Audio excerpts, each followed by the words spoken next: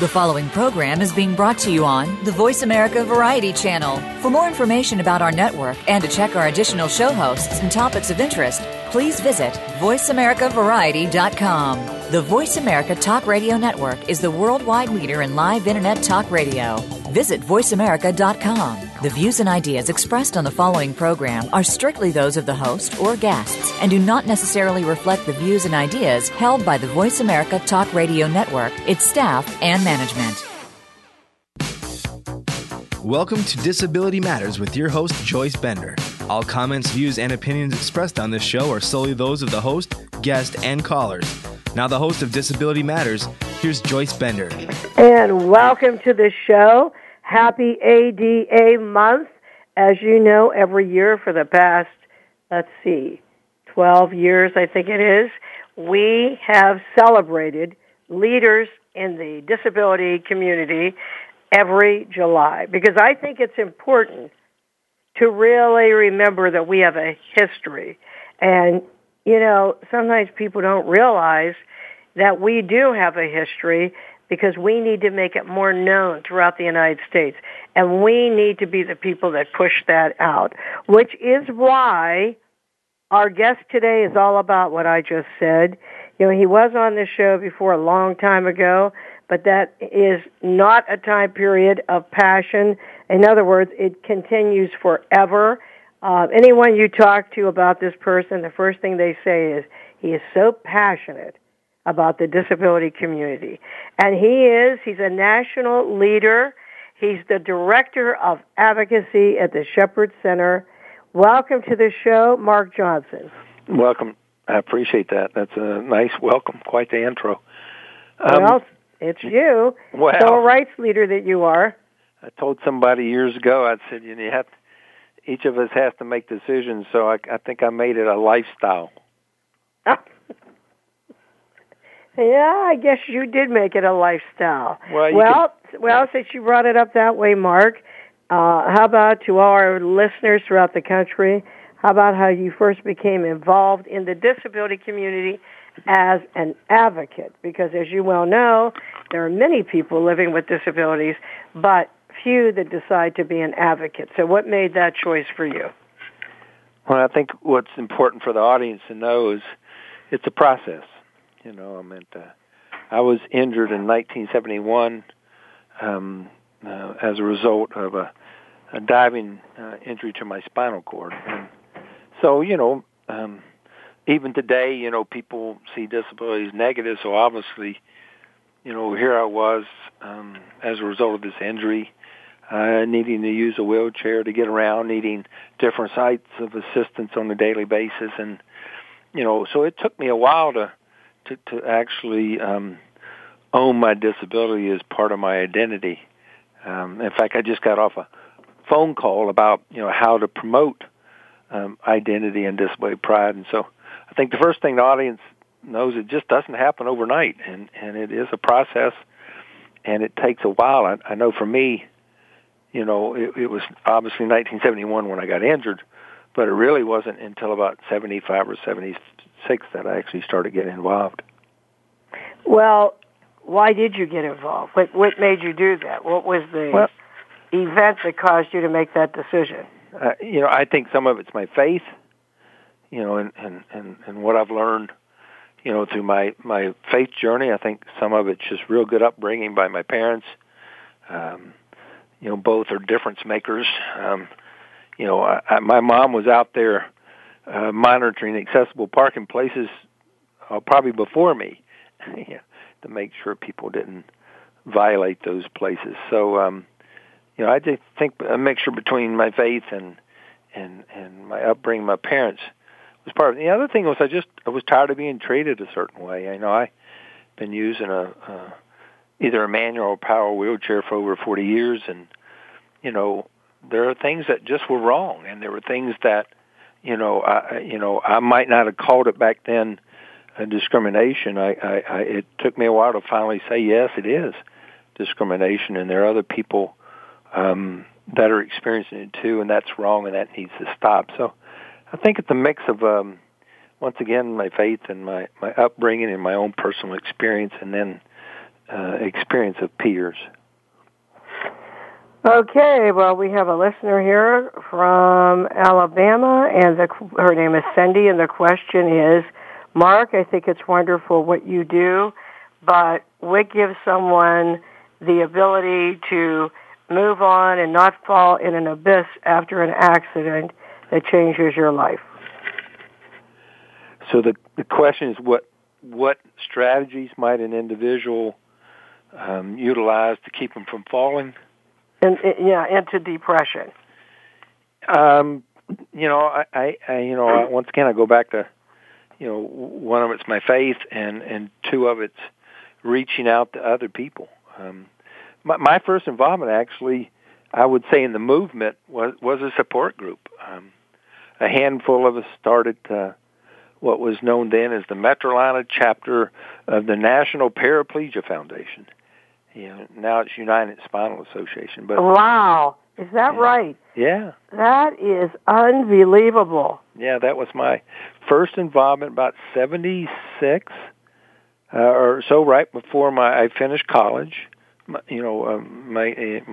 graduate degree, and all of a sudden I had a little time on my hands while I was trying to find work, and a handful of us said, "Hey, why don't we just get together and talk a little bit, about, our common experience." So, for your listener, I don't know if they're a person of faith or not, or want to be, but I know it's important. It's a daily part of my life, and the second part is just there are plenty of people out there experiencing. Don't ever feel you're alone, because you're not. There are plenty of people out there experiencing things, and it's just a matter of finding them. And in some ways, it's easier to find them today than it was then. We didn't have all this technology and social media, and I'm not saying that's a substitute for a real conversation or face-to-face interaction, but you can connect. So I would encourage the listener. And then there's a simple thing. I don't want to make it sound that simple, but it is. I mean, people say, "Well, how are you doing today?" And I say, "Fine," because I don't like the alternative. Yeah. Yeah, I know exactly what you mean there, because as I know you know, and most of my listeners know, it's when I was 31 as a result of a misdiagnosis of epilepsy that I had the seizure at the movie theater and fractured my skull and had life-saving brain surgery. So when people say to me, "Oh, doesn't it bother you when you're getting older?" I say, well, no. Think of the alternative. Yeah, and I don't want to trivialize. I mean, is it easy? No. Is it hard? Do I have my ups and downs? Oh yeah. I mean, I clearly have my ups and downs, and it's not easy. But once again, I like to say, me personally, I try to keep the noise away, and I try to listen. And when I listen, I get calmer. Mhm. Yeah, and your faith. Yeah. Very helpful. Yeah. So, Mark, I know some people listening to this show do not have any idea about the Shepherd Center. So how about if you tell everyone what the Shepherd Center is? Well, it's almost back to your caller's question, too, was, we kind of grow up in a culture where, a lot of times the messages are, that, "Oh, you can't make a difference," or, "Oh, a small group can't make a difference." And I think it was Margaret Mitchell, that great quote about, that kind of flips that and says, individuals, or how difference, how change gets created. So, over 35 years ago, a guy named James Shepherd had just graduated college, and at University of Georgia, and his parents, for a graduation gift, sent him on a trip, and he was in Brazil, and he had a spinal cord, a body servant accident. They injured his spinal cord. When they medically stabilized him, they brought him back to the States, and brought him back to Atlanta, and there was no place for him to get his rehab. And they fortunately had the resources to send him to Colorado to get his rehab. And when he came back, him and his mom and other individuals and other family members kind of got together and said, hey, maybe something like that needs to start here in Atlanta so people have access, and people that don't have resources don't have to go without or whatever. And so they started the Shepherd Center. Back then it was called the Shepherd Spinal Center because initially it only served people with spinal cord injuries. And their dream started with 6 lease beds. And so obviously when people come here now with new brain injuries or new spinal cord injuries, what the message is there is hope and there is life after disability, and we'll show you as much as we can while you're here, and we'll introduce you to people who've been there and done that. And so that's how the center got started. One person, one family, 6 lease beds to the largest of its kind in the world. James is still the chair of the board. His mom still welcomes folks that come here for services. There are other people with disabilities and family members on the different boards, on the staff, and volunteers. So, great place that's only going to get better. See, look at those 2 examples, Shepherd Center and United Spinal. Look how they started. Amazing when you think about that. Absolutely amazing. Well, I think we grow up, once again, one of those messages, and I understand the messages, but they're all garbages. You grow up with someone else knows what's best, and then what you realize is, well, actually, maybe I know what's best, because guess who's living this experience? It's the whole mantra of the movement, nothing about us without us. Mm-hmm. Mm-hmm.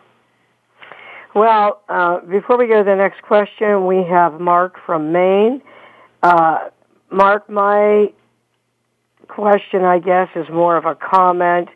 I will tell you in reality that when you're around people from the disability community, it's like everything's okay. But when you go back into the world, if you're in a chair, people look at you, they treat you different, they make you feel inferior.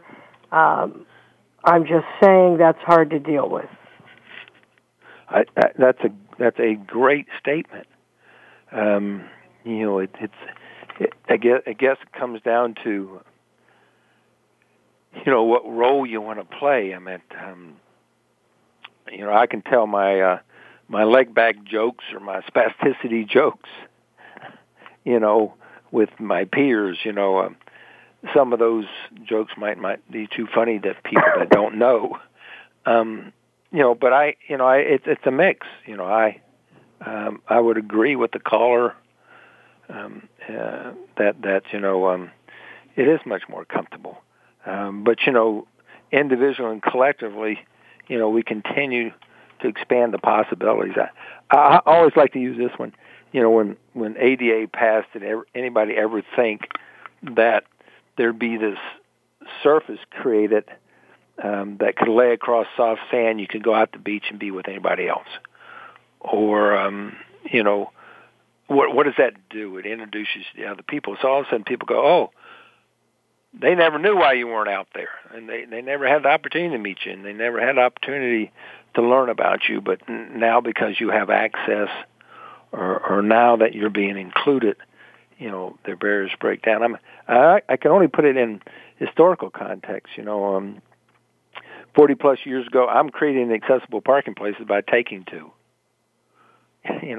Now they're building codes that mandate it. So I agree with the caller that it's easier to be with folks who have common experiences.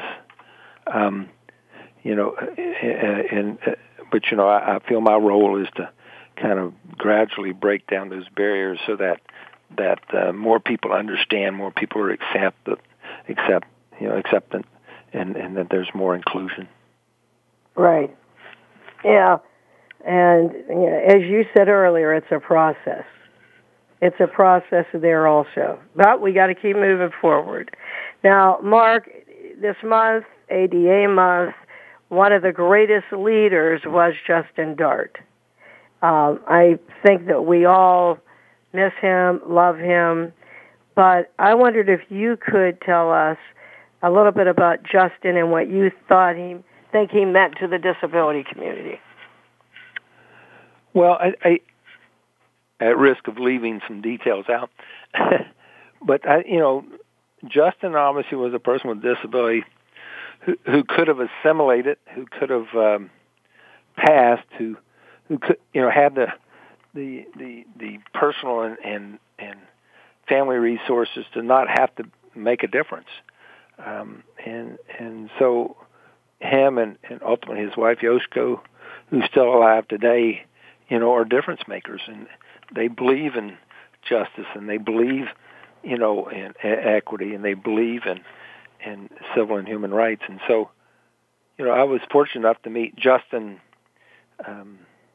initially by phone, and then when him and Yoshiko started traveling back and forth across the country before ADA was passed, I got to meet him in person, and then after that, he even got to march with him in Philly or in Pennsylvania, where we dressed up in the powdered wigs and kind of reenacted a little bit of history around the Liberty Bell, bringing attention to the need for something like ADA. So, once again, a man who, didn't have to get involved, but was compelled to be involved and got involved and used a lot of his own personal resources to make a difference. And so, I still have my memories of Justin and Yoshiko give out these little, and I bet you got one, there are these little cups, they have this tendency to their mailing list must be huge,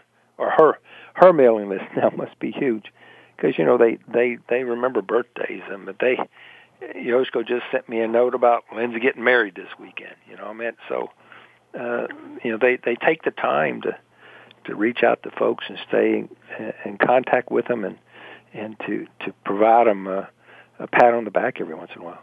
You know what? Isn't that amazing? Yoshiko, well, first of all, I did meet Justin, and I just wish I would have known him longer, because I really didn't get to know him well. But the little that I did, I just really, really was so impressed by him. However, I'm good friends with Yoshiko. And Yoshiko, I know you're probably listening to this show, so lead on, Yoshiko. She has done so much to continue carrying on Justin's spirit.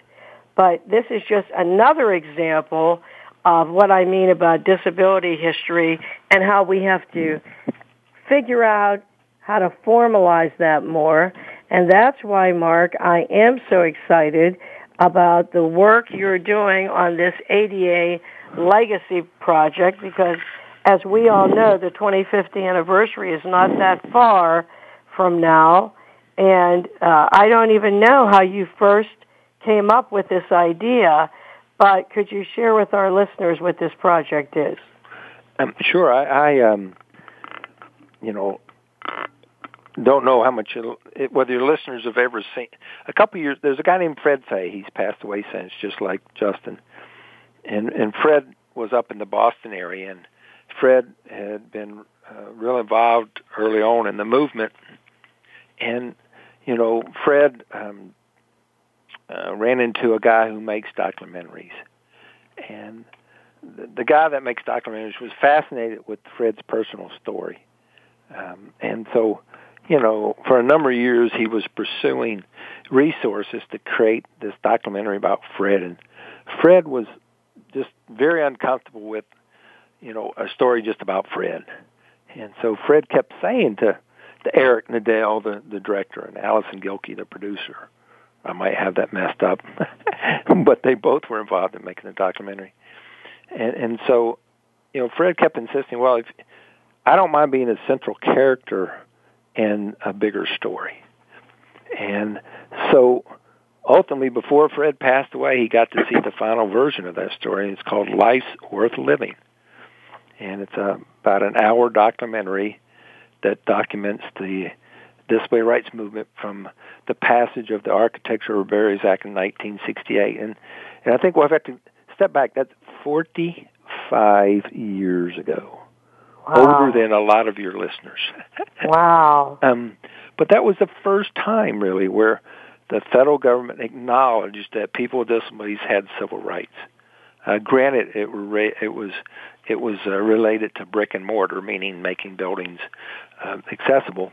But nonetheless, that Life's Worth Living documents from 1968 to Bush signing ADA in 1990. And we had Eric and Allison down here to screen that. Later on it went to play on PBS twice. It's available for purchase now. Judy Heumann not only showed it the State Department, D.C., but now it's in the different embassies around the world being shown. And so we have this very rich history, very powerful story. And even though other documentaries have been done and other books have been written before and since this documentary came out, and I was sitting there at the screening, and we got to talk to Eric and Allison afterwards, and they talked about just how fascinated they were and how intrigued they were, but they also talked about how hard it was to find our history and how much of it had already probably been lost. So it's back to that caller who said something about when I'm with other people with disabilities comfortable, when I'm not. Well, a lot of those folks who aren't comfortable don't understand the value of what some people have in their boxes that they've collected. And so, I made a pledge to some folks that maybe we could bring together some people to talk about how do we do a better job of at minimum preserving the content, our history. And so last August we had a thing called the ADA 25 Summit, and we had curators and historians and people that make documentaries and storytellers and activists and community organizers and just people to sit down and talk about, okay, let's talk about what are we doing to preserve our history, what are we doing to celebrate it, and what are we doing to educate folks not just about the history of what still needs to be done. And what emerged out of that was the ADA Legacy Project. In fact, if you go to Facebook, facebook.com/ADA Legacy, about 800 people have joined the conversation. And we identified a lot of things that we thought needed to be done. And it was an overwhelming list. And to our satisfaction, between August of last year and the beginning of this year, what we were able to do was find people who are already doing some of this. And so the ADA Legacy Project has really become a clearinghouse for people that are preserving, celebrating, and educating. I had gotten involved in the 10th anniversary of ADA, and it took over 2 years to plan the 10th anniversary, and we ended up doing, the Spirit of ADA Torch Relay. Yeah, I remember that. Yeah, 24 cities in 2 months. Mm-hmm. And each city that the torch stopped in had a story, whether it was Topeka, bringing attention to Brown versus Board of Education, separate never equals, or whether it was Warm Springs, Georgia, where FDR had the little White House, or whether it was across the Pettus Bridge, where civil rights activists, really, went across the bridge against all odds, and so we began to tell stories, then, and then, we kind of drifted apart, and here's this opportunity now to come together again, not much more than 2 years out, to plan not just a national celebration, but an international celebration. And when I say that, Joyce, you probably remember when the torch went through D.C. around the anniversary. Mm-hmm. It was with the Clintons at the FDR Memorial. Yep. And then it was at the Union Station, the overcrowded party over there. I remember. I was at that party. Yeah, and then, but some people don't know that the torch, one was lit off King's Tomb, and two was lit by George Bush in Houston. And that combined flame was the one that went around the country. Well, it didn't stop on the anniversary. It went up to New York and the UN Plaza and was handed off to officials at the UN to kind of symbolize that the movement's not just one city, not one state, not one country. And so the ADA Legacy Project's born. We got a small grant, one, to put together the summit. We got another small grant to hire a part-time staff person to do some coordination, because once again, we're a clearinghouse. And the website should be live early August. That will help people understand not just what we've identified, but how they can get involved. So this idea for the ADA Legacy Project, it started when then? A couple years ago. Oh, that is so awesome. That is really great. Yeah, I want to tell you a little bit more of my opinion about the reason for this history, us having this history. But first, we have to go to break. You are listening to Joyce Bender talking about the disability, culture, history, and with our truly great guest, Mark Johnson. Joyce Bender, Disability Matters at voiceamerica.com. Don't go away. We'll be right back with Mark.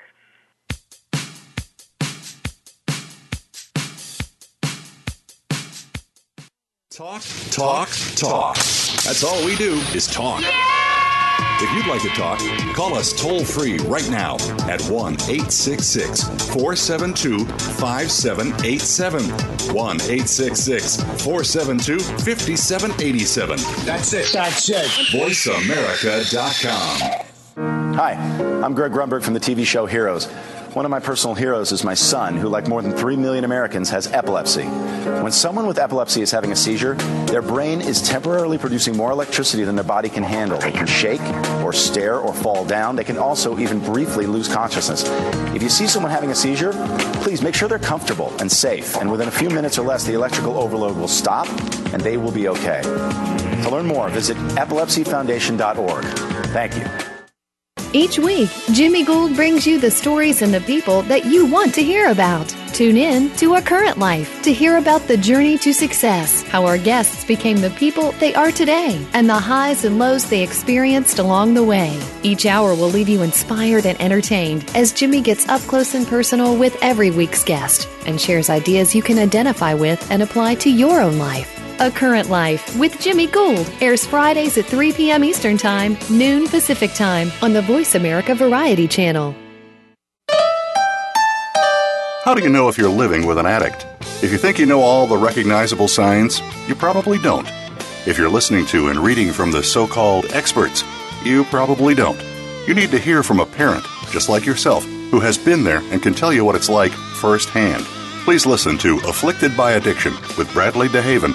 Our program is heard every Tuesday at noon Pacific Time, 3 p.m. Eastern Time on the Voice America Variety Channel. It just might save your life, or the life of someone you love. The Internet's #1 talk station. #1 talk station. VoiceAmerica.com. If you have a question or comment, call in toll-free at 1-866-472-5788. Now, please welcome back the host of Disability Matters. Here's Joyce Bender. Hey, welcome back to the show, everyone. We are talking today to Mark Johnson about some exciting projects that are going on. But I was talking to Mark at break, and I do want to differentiate something. Mark, could you explain the difference between ADA 25 and the Legacy Project? Well, the ADA Legacy Project obviously is what emerged out of the summit last year, and the hope is that the project continues beyond the 25th anniversary. But the actual anniversary has a name, and we're calling it ADA 25. So next August in Houston, we kick off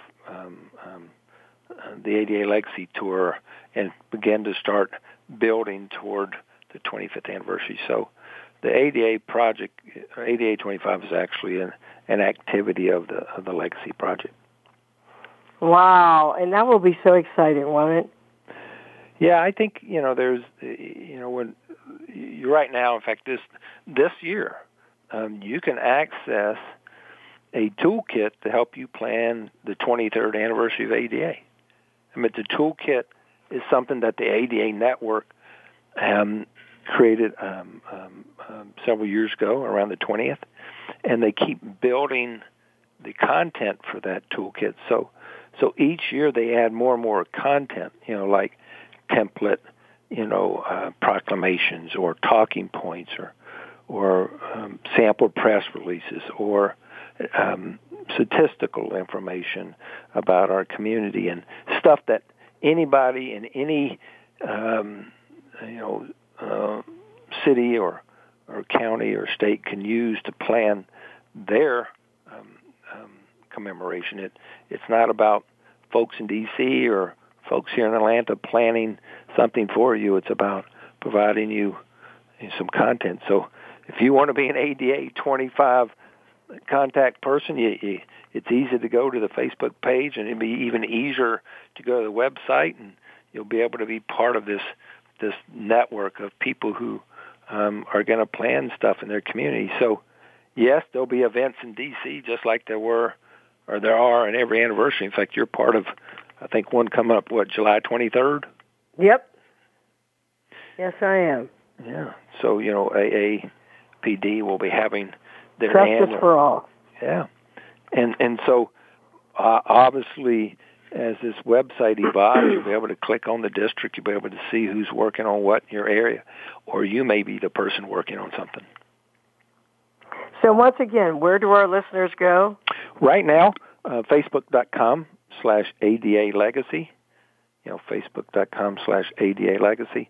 And then within the next month, maybe 5 or so weeks, there'll actually be an ADA Legacy website.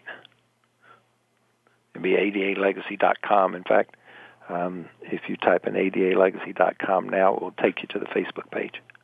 Okay, and is that the same place people would go that are interested in the ADA 25? Yes. In fact, on the Legacy Project, there'll be a ADA 25 section. Everything from a sample logo that you can use in your community to access to the toolkit.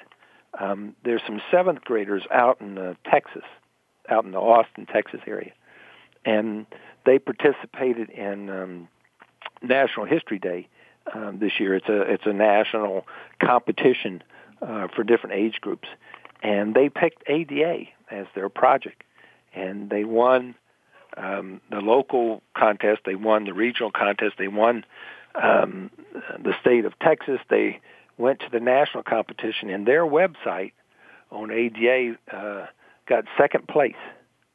And so when you come to the Legacy Project website, you'll be able to access, once again, the ADA 25 section, and under the ADA 25 section, you'll find tools in there to plan something locally and be connected to something, nationally and internationally.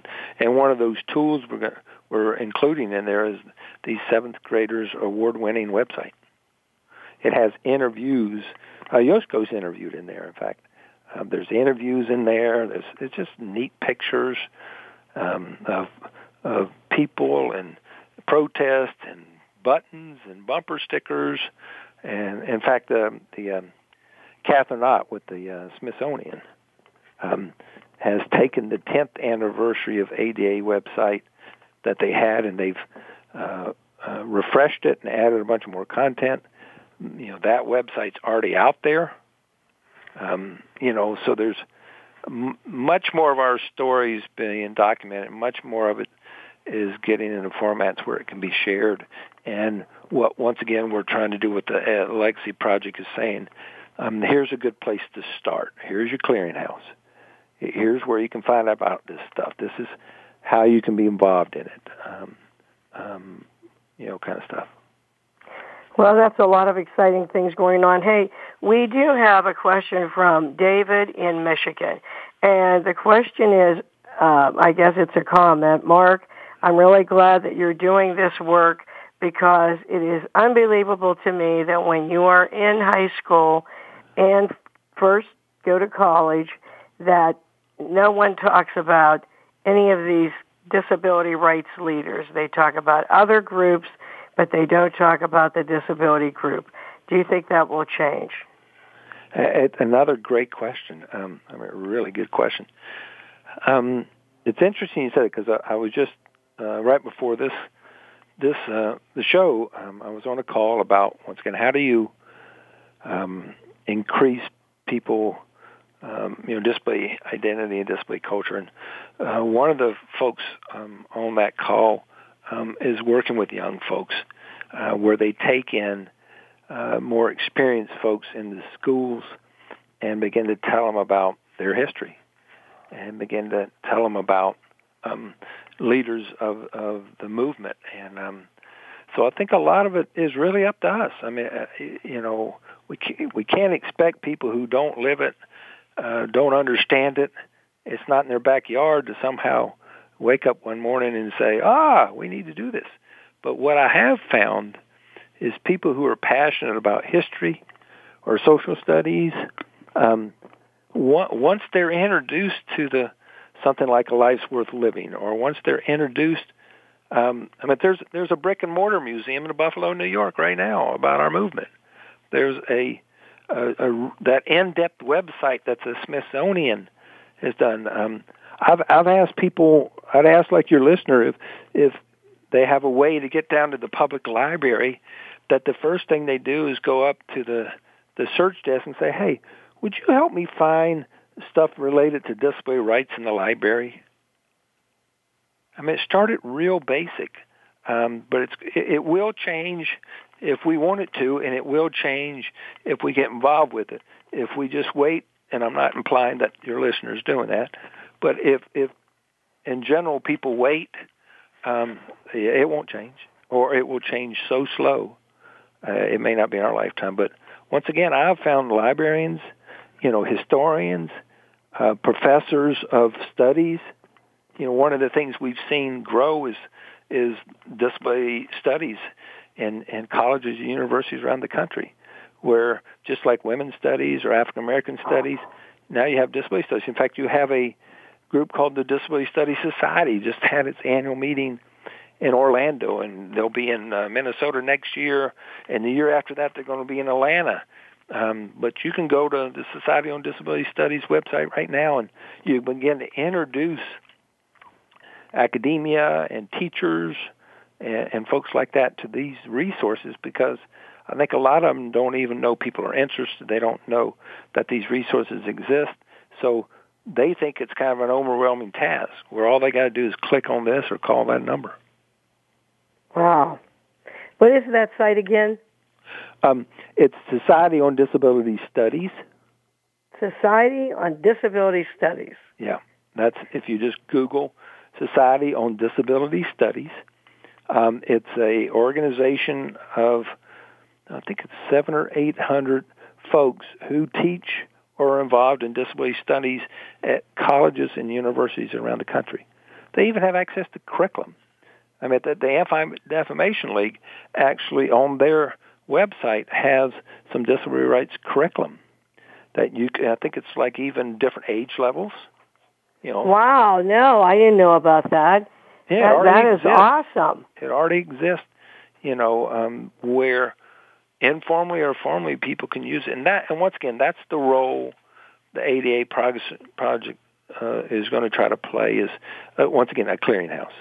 Instead of Googling and going through multiple sites, just come to the project website and connect and use those resources in your community to advocate and make a difference and change the current paradigm.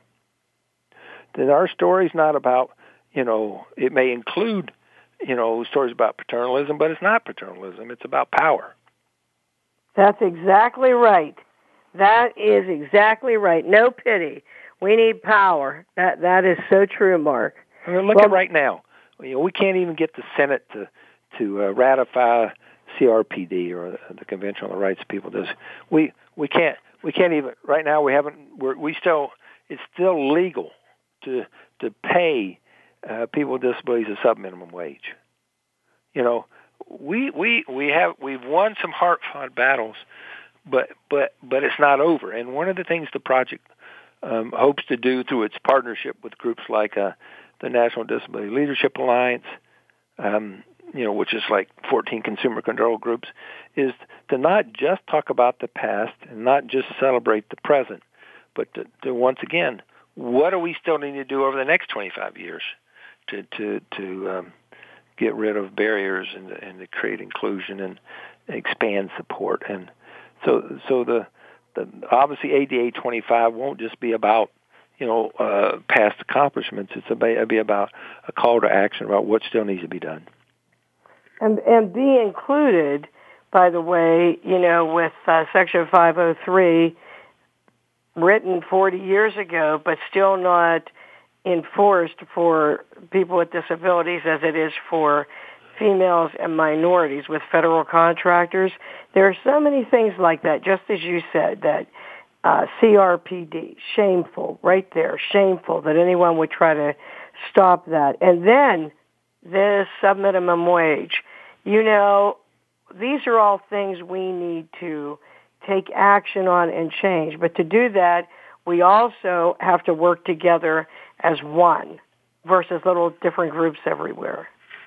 And Mark, I am just so impressed with everything you've done. You truly are making a difference for all of us. So I have to ask you this question. Who inspired you? Well, early on I said, my faith and my family and then my own personal experience. And my mentor was a guy named Wade Blank. He was an ordained Presbyterian minister. And even though I'd had a lot of people supporting me over the years, when I moved to Denver, Colorado in 1981, Wade kind of took this nice Southern young man, and gave him a little dose of radicalism. Meaning, Mark, you may, we are the experts. We have solutions, and when people don't listen to them, we have to get in their face. It's just like I've already sent out a couple emails over the last, couple days about CRPD. When I think about the almost month-long sit-ins in 1977 to get 504 regulations signed, when I think about the Death President Now campaign in 88, when I think about the crawl up the West Steps and over 100 people getting arrested at the United States Capitol in 1990, I go, when Senator Hatch went to the floor and said what he said about my rights, I would have been in his office the next morning if I had lived in D.C. And so it's time to quit, playing the political capital games, and it's time to get back in some people's faces. I mean, when a Senator Hatch, he can hide behind the fact that he supported ADA, but the reality is he is putting his anti-UN sentiment ahead of my rights. That's wrong, and he needs to be held accountable. And so I don't, it's easy maybe some people to say, oh, you old guys, and all that protest stuff went out. No, it's still alive, and it's still needed, and it still works.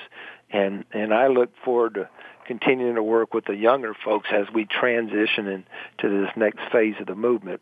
But I hope next week when the National Council of Independent Living is in town in D.C., that some of the whatever 700,000-800,000 people or whatever that some pay a little visit over to Senator Hatch and let them know just how we feel.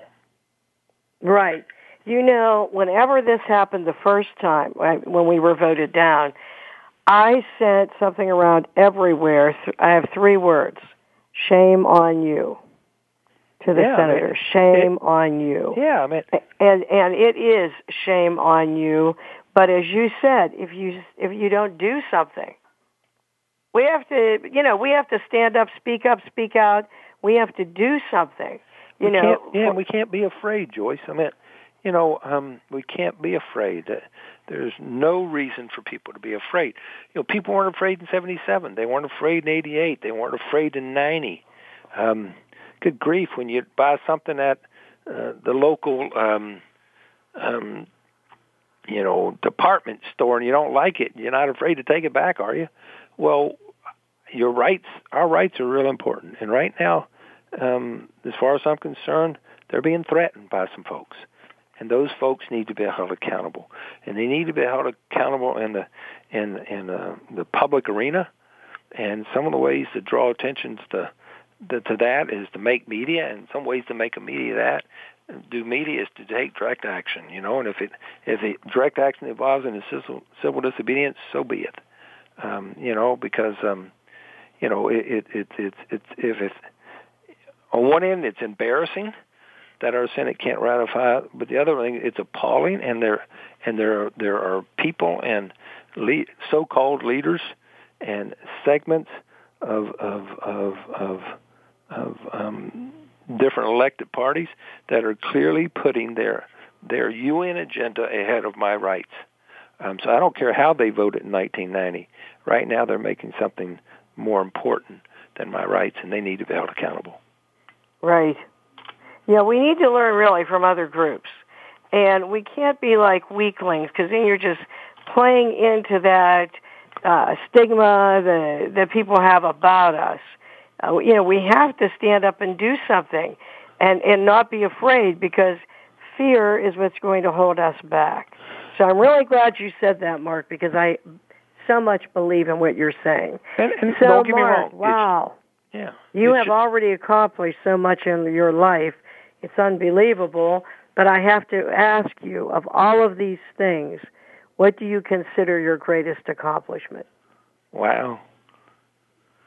On a personal level, married over 30 years, and on a personal level,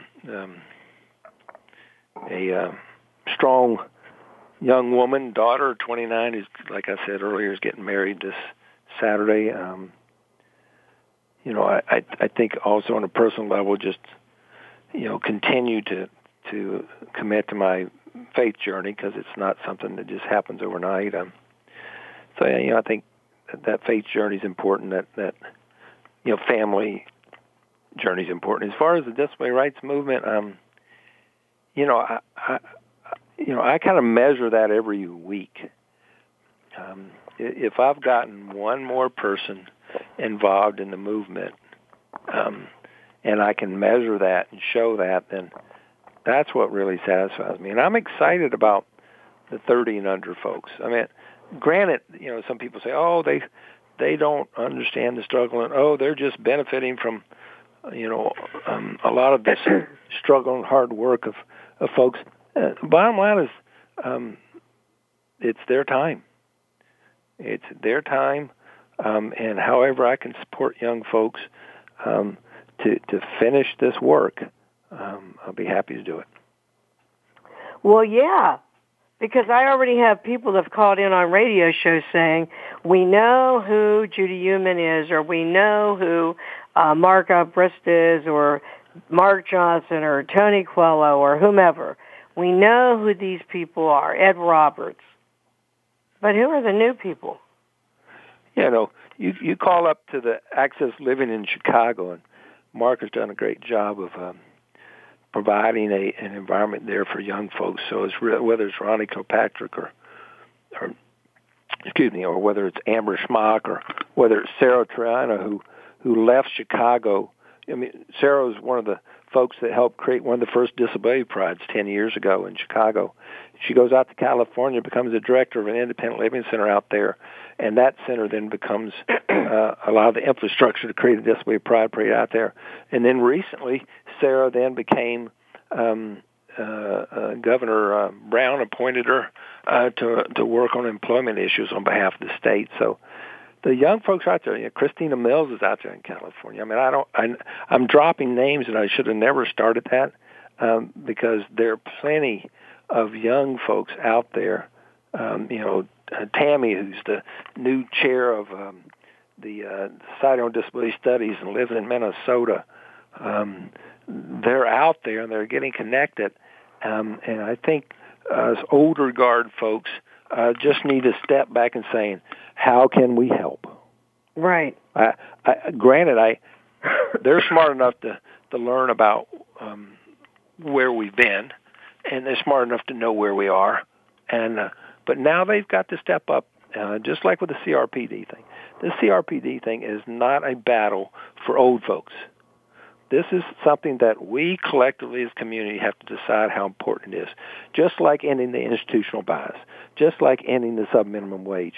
In fact, if we're really smart, I think what we do, and I know Paul Tobin with United Spinal, who's younger than me, and part of NDLA, what they're working on is, what is the call to action for this president and Congress? What do they need to accomplish between now and July 26, 2015? Well, they can not only implement 503, they can put an end to institutional bias, they can put an end to sub-minimum wage, they can ratify CRPD. There are things they can do between now and July 26, 2015, if we decide to demand they do it and if we hold them accountable. Mm-hmm. Yeah. Well, we're listening. We are holding you accountable, and we are going to all step up, get fired up, do something, make a difference. So, Mark, what message would you like to leave with our listeners today? We are the solution. And to be honest, if you don't believe that, then you're part of the problem. Mm-hmm. There is support out there, and you're not alone. There are ways to be involved. You do have power. You do make a difference. You are valuable.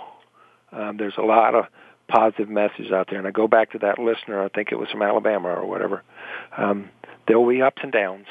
But the alternative, I don't like the alternative. And I'd much rather say, hey, I'm going to enjoy my life while I'm here. And the only way for me to enjoy it is to be part of the solution. Well, Mark, we love you. Well, you are I appreciate the opportunity. Person. You are a wonderful person, a great role model, and I just think it's so great to have leaders like you that, as you said, can inspire other young people to, take that baton and move forward. Well, just know I have a lot of people that make me look good. I have attendants who help me, get dressed and get me up, and I have, just a lot of people in my life who provide me valuable support, because I decided a long time ago that I wasn't independent, that I was interdependent, and I needed people in my life to get things done. And so it took me a while to get to that point to where, I would realize that I'm not in control. I need to listen, and I need to accept support. Yeah. Well, that is good advice for everyone.